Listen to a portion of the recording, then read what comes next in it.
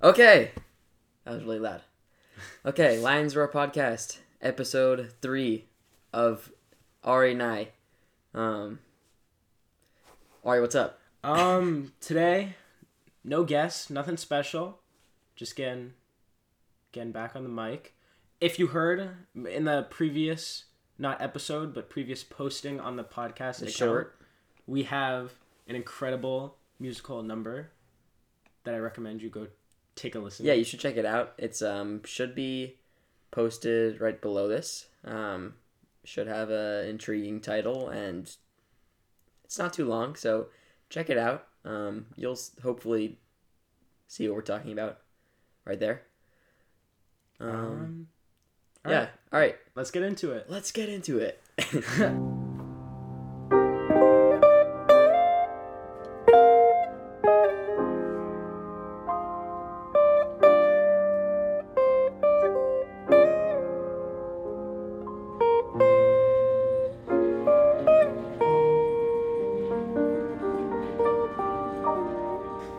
All right. I guess we can start with Lions Roar, which is our first topic here. There's many things to discuss, but the first thing at the front of my mind is NESPA and advisory. So going first to NESPA, based on my own personal experience of it, which I did online, and it was like the coolest thing ever. We're not allowed to go, I guess, from the school. Mm-hmm. What are your thoughts? Were you excited? I think it was going to be in Orlando. Was it really? I thought it was in somewhere I had in my mind, the middle of the United States somewhere, or maybe southern somewhere, but not as south as Florida. It was gonna be in Orlando last year. I don't know if it was this. I thought it was this year Indiana too. or something. Well, I sure hope it wasn't Indiana. I guess I'm not that upset it's canceled. If it was gonna be Indiana, I'd much rather go to Orlando. But so, Ari, you want to explain what NESPA is? Yeah, sure. So NESPA is honestly, I'm not sure what it stands like. It stands for something. It's like National Scholastic Press Association. You could be getting these all wrong, by the way. But pretty much, based on my experience and my sister who went in person, but based on my own personal experience online, you pretty much go to workshops, based on media, press outlet type things. So it's not all newspaper, but there's a lot of different things you can participate in. Like, I went to a really cool seminar on movie reviews, which was super interesting and useful. And I actually talked to some of the people who spoke afterwards. Like, I messaged them, they gave their emails. And also, I think one of the most useful things, while this is maybe not the most fun thing, you get like an expert, for someone who's from either a real publication or a really good school, like a really successful school publication. They read over your newspaper. The newspaper. So they give design feedback and article feedback, and that's just a super interesting insight. And I think it's really a loss that that we can't go this year. I think we can still participate online, maybe. Yeah, I'm not sure how it's gonna happen. So I don't know, Ari, if you had said this, but it's NESPA is like a national gathering of student journalists as part of their school newspapers. And I forgot there's awards. So one thing so NESPA is like a convention that happens for a few days. I didn't go to it in past years just because I was not part of the Lions Roar last year. Ari did. He can talk about it. But NESPA is multi-day. As he said, you talk about things that are newspaper related and non-newspaper related, which I actually didn't know, but it's very cool. Yeah, there's I think some podcasts even go, not just school, school podcasts. That's cool. I know there's definitely some Denebula goes too. Oh. Media type things that aren't necessarily newspaper. Yeah. Which is pretty cool. And also one of the craziest things about when it was online is there was a public chat for all the schools, and it was so chaotic, and they were just it was ridiculous. This is getting off topic a little bit, but do you remember when there was a public chat for all 2,000 kids of Newton South? Do. And there's a really good documentary about it. I saw it. It's so good. It's so good. Yeah. Can I talk about that? The documentary? Yeah. Yeah, go ahead. Okay. Everybody has got to know about this by now. I mean, yeah. that fateful night on March something of 2020, very beginning of the Oh pandemic, my god, I remember. when there was a Schoology group made for all 2,000 kids, or at least maybe it was one of the groups that still exists, but at least every kid had access. Yeah, every kid had the ability to make posts on it, and at one fateful night from about 11 p.m. to 5 a.m. was the most insane, bogus, inappropriate, hilarious, one might say, I would say. Basically, people just going nuts and feeling crazy that they had the ability to talk to everybody, thousands of kids, teachers, the principal, probably. Mistakes were made. Dude, oh my god. So anyway, so this happened and everybody kind of knew about it, but kind of didn't know about it because that morning, before people had even woken up, everything was deleted. But this is how I knew about it, at least, is because... I remember seeing it live. Oh, I didn't. I was asleep. I mean, the way that I figured out about it is because I had like 100-something emails the next day. I was like, what in the world?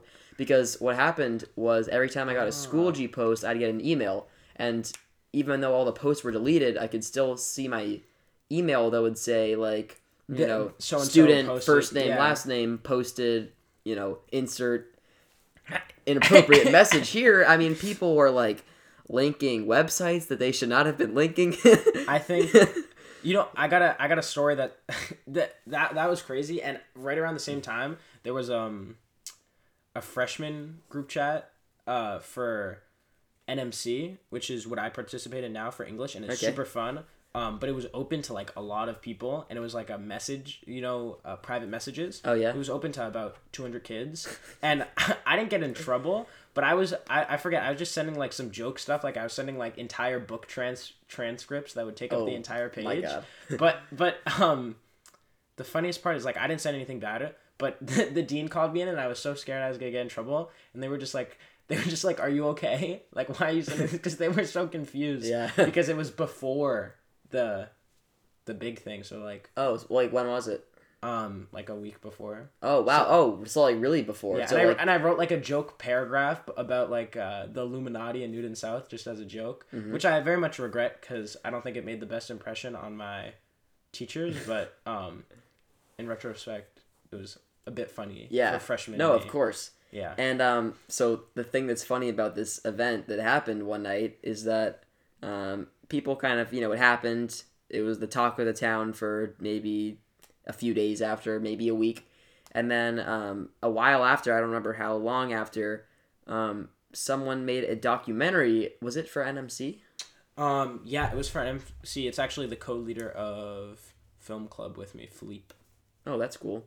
So I was on the Denebula website to, see what we were up against. Oh, is it on the Denebula? Yeah, so then I forget what the video is called. It's like one school. It has a very dramatic title. Something. And it's like a 16-minute video. And it was night. And I was like, all right, I'm curious. I'm going to see what this is about. So I click on it and watch it. And I kid you not, I was dying laughing the entire time. I was admiring so much. What did you say his name was that made this? Philippe? I think he worked with other kids, but it was like Philippe's project. Okay, that is so well done. If you have not seen it, you gotta see it. It's incredible. It's a real documentary. It's 20 minutes. It's funny. It's hilarious. It's entertaining. It's meaningful. The people featured in the documentary managed to bring meaning into an event that was literal chaos. It's really, there's teachers on it. There's some of the funniest students in the school. Really, I mean, I remember watching it, and then I sent it to everybody that I knew. I was like, watch this right now. Everybody was like, Aidan, we've already seen this. I was like, how am I late to this? But then also this is awesome. Like this is so great. I was like, it made me feel so happy. Yeah, it's a really well made documentary, and that also goes to show like really the power of NMC. Yeah. That something like that can be created as a project in classes. So cool. So are you in NMC right now? Yeah. What grades is that for? Is that 9th or 10th through? It's 10th and junior, or sophomore, junior. And what classes does it link again? It's English history. So essentially, if you know global, like global is English history linked, and they're just linked.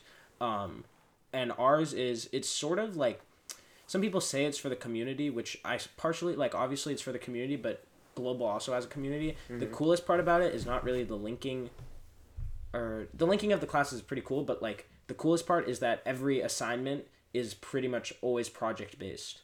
So you do get tests sometimes, but to demonstrate your understanding of like a thing. For example, the most recent project we did is in history class. We did you guys? I don't know if you guys learned about Supreme Court cases and like free speech, like the Marshall Court. No.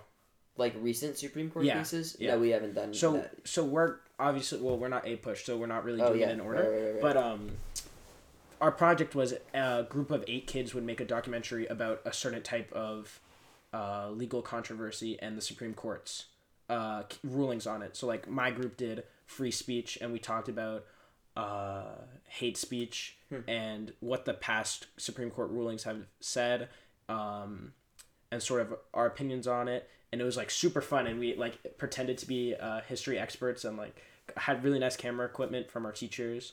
And then instead of in class, writing papers or we took notes, but instead of doing all that, we got to actually make something, which is just something super cool and something super unique about South. Like I've never seen that anywhere else. Mm-hmm. And so you did that last year as well? Yeah. Last year it was a bit different because it was online. Mm-hmm. And also I think there was some issue with sort of like what was happening with teacher situation, because my teachers actually did a really good job for online, but they also had never done it before, and like we couldn't get equipment from home. Yeah. So that was annoying. Sense. But this year, I have Mr. Weintraub and Mr. Rinaldi who started the program, and it is like so amazing. I really appreciate it. So like, what are you learning about in history right now, for example? Yeah, well, we can talk about that, although I do want to hear more, so what you're learning. But right now, in history and English, we're doing reading of some classic American and more modern literature. Like, we're reading The Bluest Eye by Toni Morrison, which is a I've heard of that. difficult book, but it's really good. We read a passage for that in English last year, learning about like how to make your writing more interesting. Basically, I remember we looked at one of the passages from The Bluest Eye, and we circled all the verbs, and we were like, and my teacher, Mr. Robertson, was like, this is where the power comes from, not from the adjectives, but from the verbs. And then we looked at it, and I was like, oh yeah. That's pretty much what we're doing right now. We're practicing close reading, I think is what we call it, where we really dive deep into analysis of passages. But the book is incredible. So we just read that. We're reading that right now. We're like halfway through. We just finished Everything I Never Told You. And we read a James Baldwin short story. We watched I'm Not Your Negro. And what else? We're kind of just learning about literature. And then in history, it's linking because we learned about antebellum, reasons, causes for the Civil War, which we just had an in-class essay on. But one of my favorite things is that the classes are super connected. So like if you're really interested in your A-push thing, one of my favorite parts about history is that if there's something that I'm super interested in, I can then use it in English class. Like Frederick Douglass, who is like an incredible writer, like his own writing is so good. That's something I could then write an essay on in English class, and it would count as an English and history work instead of the classes being disconnected.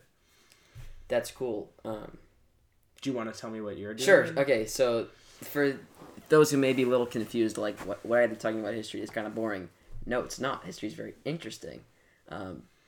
Before we sat down, Ari and I made a short list of things we wanted to hit on. And one of the things that I had said beforehand is that I want to talk about what I'm learning in A-Push right now, because I find it so interesting. So you say you were doing like antebellum period stuff? Definitely not as in-depth, I think, as you like, more generally and less on specific dates, but you know what I mean? But I want to hear about So antebellum means before the Civil War. Ante is before, and bell we learned from English class. Thanks, Mr. Kennedy. That means war. So before war is before the Civil War. And the things we're learning about right now. Previously, we talked about more like political movements, or recently we talked about like social reforms. We have a project about that we're doing tomorrow, actually. But one kind of it was like a little bit different what we were learning about was the art and literature and like paintings. That's art from that time period, which I thought was antebellum. Yeah. So like, so the way that we started class is by listing all the great like what would people note as some of the major changes that happened during that time period, and we made a list and we circled some of the important ones. And she was like, okay, do you see these causes? This is what sparked this kind of art movement. So we're learning about Transcendentalism. Basically, it's like, I don't know how much I care to get into it, but basically it's like connecting with nature and like the power of the individual over like society, like factories, industrialization, that kind of thing. And we looked at some really cool paintings. We read excerpts from stories, particularly by these two guys, Henry David Thoreau and Ralph Waldo Emerson. Yeah. We read. I've heard of them. I didn't really know who they were. Other guy. Henry David Thoreau wrote this book Walden because he lived near Walden Pond, which is right near us, and he lived there for 2 years or something, to like escape civilization, which our APUSH teacher. Did you read the whole book or just? No. We just read like an excerpt from it. And my APUSH teacher pointed out the irony in the fact that his civilization, like his not a civilization, his like camping hut was about a mile or maybe 2 miles from the city, so we could get like from like a big central city of like Concord or something, so we could just get supplies and like stuff from his friends, so it wasn't like totally isolated. But still, I thought the ideas were really cool, and we looked at some of these paintings which are really like mystical and powerful and magical almost, and I kind of got interested. I was like, ooh, this is really cool. So then I started like Googling books about Transcendentalism. Like, I'll never read them, but I like found a book that's like 600 pages that, like, you know, if I was like crazy, yeah, I'd read it. But when's the last time you've been to the MFA? Oh, not recently. Because I used to go all the time when I was a kid, and I liked it, and at the same time didn't like it because I was a little kid and I wanted to run around. Mm-hmm. But going back, especially with like appreciating what I appreciate now and with context that I've learned from class, like for example, French class, honors French, has taught me a ton about art, because we did a unit on art vocabulary, so we had to do research projects, which is something that I would never have expected to learn art about. Mm-hmm. But going back to the MFA is sick. Like, the MFA is so cool. Okay, that's actually good to know. I really recommend going back, and they have all like cool exhibits all the time. And one of my favorite things is there's paintings of like Paul Revere. There's like a painting of him, and he's holding like a silver pot or something, and then the pot's right next to it.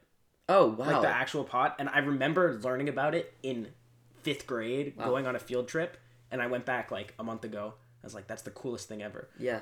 And another thing I thought you might appreciate is in English class, there was something really cool where Toni Morrison's writing was described in the context of art.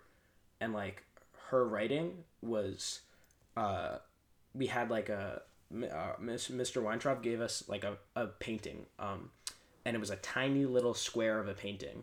And he was explaining that one of the things that makes her writing so good is the omission of details, and the exclusion of certain things, because of how it allows the reader to interpret the story.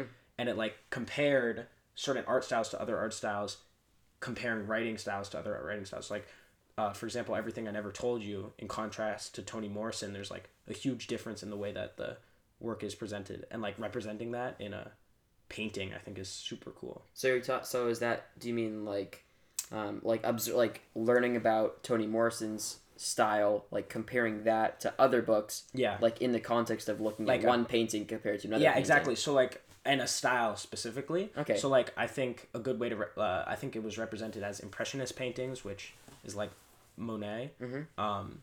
That would be like a painting that's a representation of life using colors and sort of more unique styles past like the classical styles to represent natural life.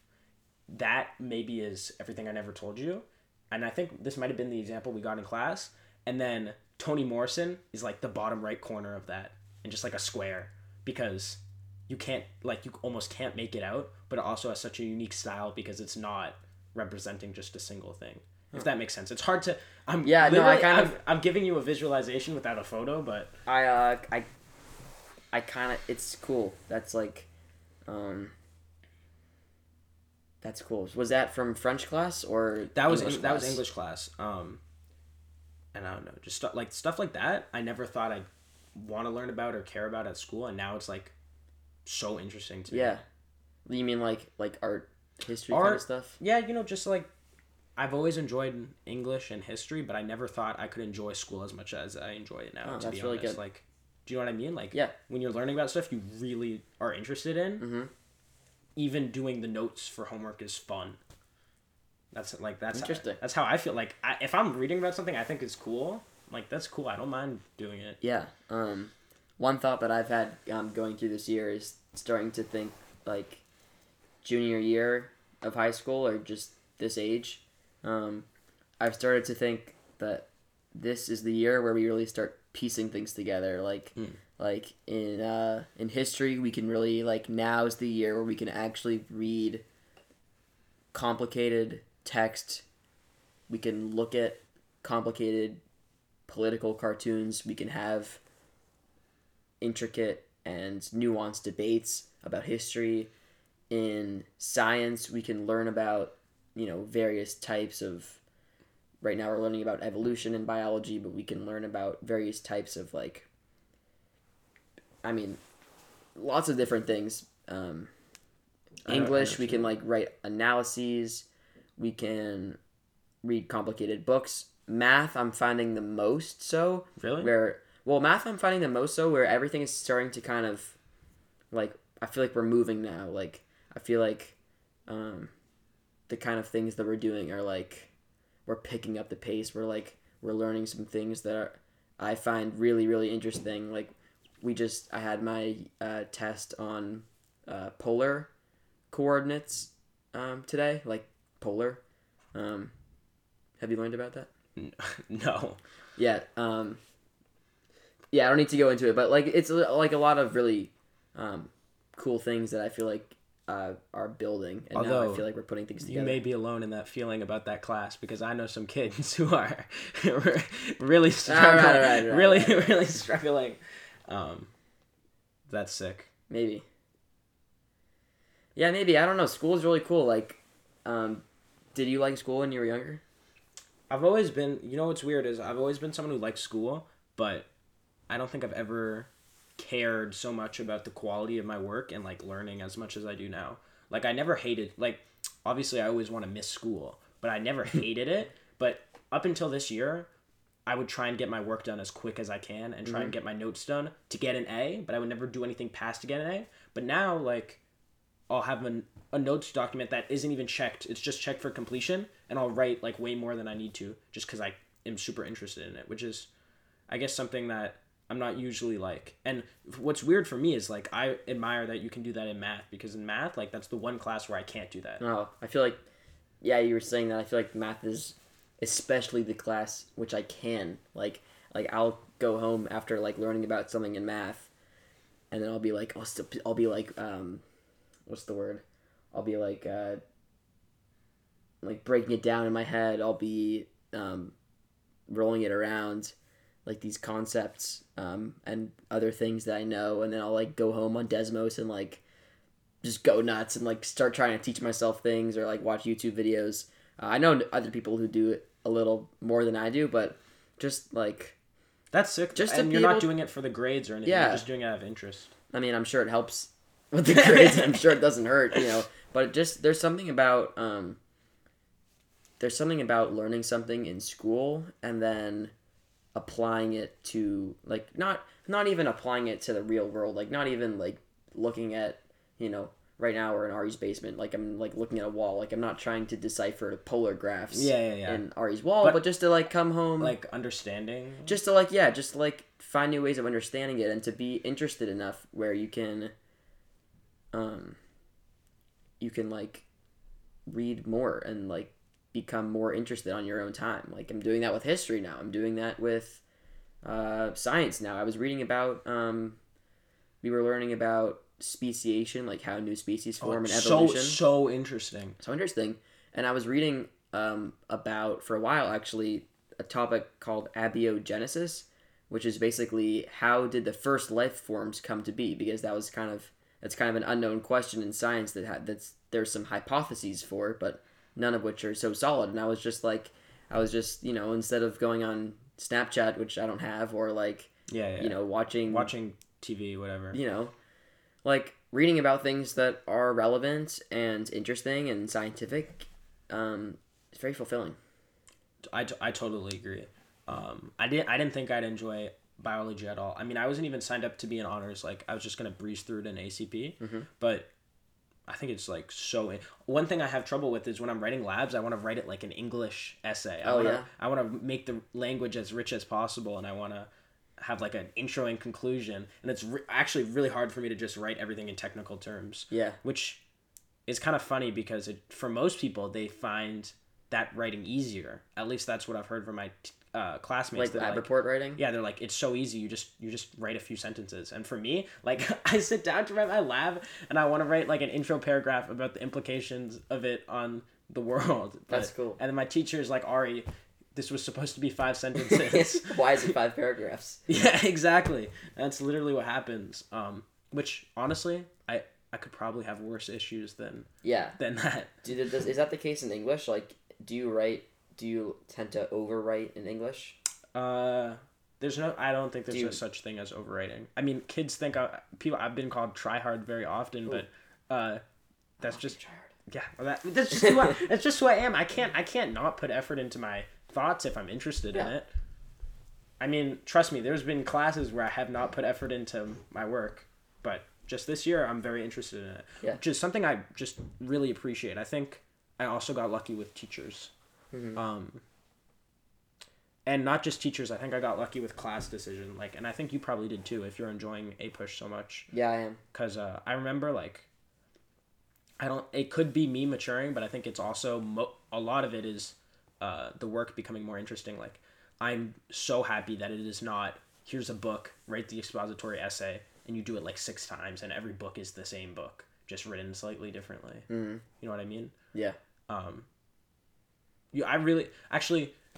don't recommend reading The Bluest Eye because it's really upsetting, and it's really, like, I think it's a book that you really need to be in a class to pick apart because it's so in depth. But if you get a chance to do it in class, it's like to read those books. Yeah, or like just The Bluest Eye specifically, but like those types of books in general that are not as, I don't want to say basic, but like being forced to read something that puts you out of your comfort zone that is also really good is a super important experience. And like generally speaking, when I pick a book, it's something I'm already interested in. So reading something that I have no idea what I'm getting into is like super cool. Do you think it matters whether or not you're made to read it or you read it voluntarily? Do you think one is better than the other if it's like the same book? Like, no, but I also think there's a ton of, like, I would never read The Bluest Eye by myself unless someone like really recommended it to me, and I think that would only happen through it being pushed from school. Like, people around me give me book suggestions all the time, but there's something about doing it in class when it's a good book that is much more important to me, I think. Because I I'm not writing essays about books I read for fun. Yeah. So, I don't know. And I'm sure you'll, like, I don't know if you've had that experience yet, but it's so cool. Like, just having a book in class that is a book you would read by yourself. Yeah. We can talk about this. Everything. So a book that we both just read. Okay, let's categorize this as our media review. Yes. So we have, for those who are familiar with the podcast, who hopefully is like more than 2 of you. We do a thing at the end of the podcast. We're gonna make this one a little shorter, I think, called Media Review, where we talk about like media. Could mean books, movies, TV, articles, that we've both consumed. Plays. No idea. So something that we've both watched or listened to or consumed somehow, and we're gonna talk about it. So Ari led us beautifully to a book that we've both read for English class called Everything I Never Told You by Celeste Ng. I read it. I finished it about a month ago, I believe. We read it for a good while. I'm going to have to jog my memory a little bit. When did you read it? Month and a half. Oh, so even further. I think it was a little while ago. It was like the first thing we did in English, I think. But I do remember it quite well. So yeah, because Ari, I know I think I've said this before too, but one of the first articles of the entire Lions Roar that I read was one of yours, and it was a review of Little Fires Everywhere by Celeste Ng. So I know that you have opinions about her style, and I know you've read her books and liked them in the past. So what do you think about this one compared to those?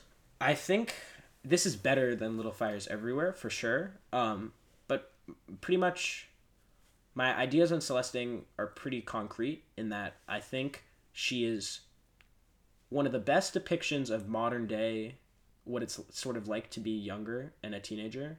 I think the characters are very realistic.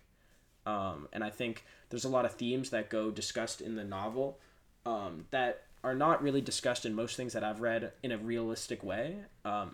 My biggest issue with her, I guess, is that my favorite writing she has is in her flashback scenes and when she talks about adults and when she is not talking about drama. And I sort of hate it when it goes into drama. And I don't know how to explain it, but like the scenes where it's talking about, there's the kids' parents in high school, in college. Yeah. The writing there, in my opinion, is so much stronger than the rest of the book. Even though the themes in the book are equally strong, the writing there is like my favorite, and I find myself wishing that was the whole book. Yeah, like a big flashback book. Yeah, which exists. I recommend reading The World According to Garp. It's a very good book. Okay. But that's how I feel about it, because like I don't know. Overall, it's really good. It's a book a good contemporary book that I really liked reading for school. But I definitely have issues with it. Although, to be fair, compared to The Bluest Eye, like The Bluest Eye is a much better book, but also like it's a much better book and it's a much more upsetting book. Like it's way harder to read. This book, I also give it a lot of props for being something that isn't like deeply disturbing and still being really good. Yeah, I think so. My opinions of the book, I liked it. I actually don't think I have very strong opinions about it. I thought, compared to some of the other books that I've read in English classes in the past, this book was maybe easier to read. Like, I think it maybe was like at a slightly easier level than some of the other books that I've read, because I know we both read Homegoing last year. That's a very rich novel with, it's kind of complicated. It's got a lot of intricate themes going on. Yeah. In the Time of the Butterflies, another novel that's it's historical. I have complicated feelings on that. Yeah, I do not like that book. I think we talked about that. That is more. That's like, also I think was, like, just the level of the book was like higher. Freshman year we read a variety of Lord books. of the Flies. We didn't read that. Did you guys read Catcher in the Rye? We did read that. That's like an essential. I still haven't read Catcher in the Rye. I had a stack of 10 books that I read over the summer. Catcher in the Rye was the last one. But you didn't get to it. I think it's because it's a school book. I'm Maybe. trying to stay away from it. Yeah, and especially that was over the summer. Yeah. So especially if you're like nearing school, you're not going to read Catcher in the Rye for fun, probably. Do you like it? I thought it was. I thought it was like very much exactly what every English book I've read has been. Like, some people, I remember some people in my English class were talking about it after me. They were like, "Oh my god, this book! Like, I could so relate with this Holden Caulfield." Meanwhile, I was like, because one of the central things we're talking about in Catcher in the Rye is whether or not Holden Caulfield is a reliable narrator. I remember, and like there was like a lot of debate going on. Is he a reliable narrator? Is he not? Why or why not? And I was just thinking, like, why can't we why is it got to be so complicated? Like, why can't we just read a story? Like, I know there was a lot to unpack there and probably a lot of meaning, but I was not it was not such a it was not like a light read. And this book, Everything I Never Told You, is also not a light read, but it's like it's more. Do you know when it was written? Was it written recently? It's like in the past 2 decades. Yeah, it feels like it was written really recently, and it feels like there's like modern references and the language is like current, and it was really nice. It was like a book that we read that was like not so stressful reading. Like, I remember sometimes in 10th grade we'd have to do some like reading. Maybe we'd have to read 50 pages by a certain time, and I'm not the fastest of readers, and it would be really stressful, and I wouldn't be able to fully comprehend it, or it would be really stressful. Yeah. Especially because I would leave my reading towards the end, which was kind of my fault, but like the style and the tone, I liked it. You appreciated its. I appreciated the way that it incorporated deep themes and meaning and an intricate story without being old. I'd agree. I think there's something to be said. Like, that might be harder to do it in a like. To have such important themes go down easily might be harder for them than to go down hard. Like, it's kind of easy to make a book extremely upsetting. You think so? I don't know. That was one of my biggest flaws with Homegoing, is I thought it used a lot of tragedy to make up for writing. That's so interesting. And I think this book doesn't actually use that much. I mean, obviously there's a tragedy, but I think it genuinely does a pretty good job of having really important ideas and themes conveyed through something that almost anyone can relate to and understand. Like, there's like a character. There's always characters in the book that in Everything I Never Told You that you can relate to. Like, it's not one dude. Yep. To be fair, Homegoing was like many dudes and many women. And that's true. Many heroes. And... Homegoing was also pretty good. Honestly, I wish I read it now, because I remember Zoom school was not the best time for me to be reading. But yeah, maybe in a few years.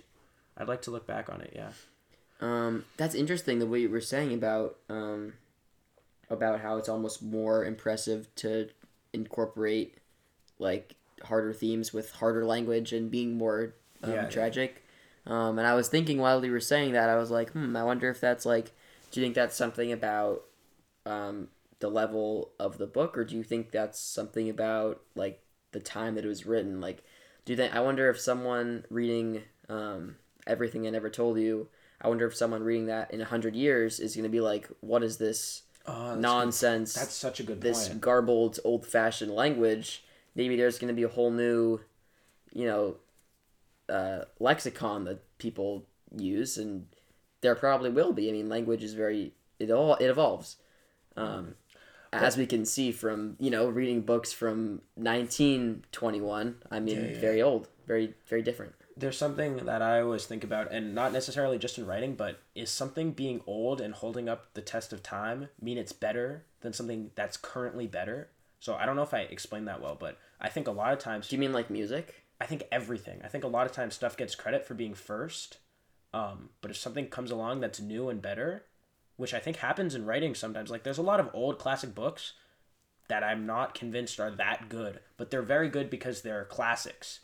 Does something being a classic really mean that it is better for someone to read in school than one that's recent? Like, I don't know. That's sort of how I feel about a lot of the books I read freshman, sophomore year. Like, I mean, they changed the curriculum a lot. Like, I actually think it's a lot better now. But, I don't know. I'm trying to think. Great Gatsby, Catcher in the Rye.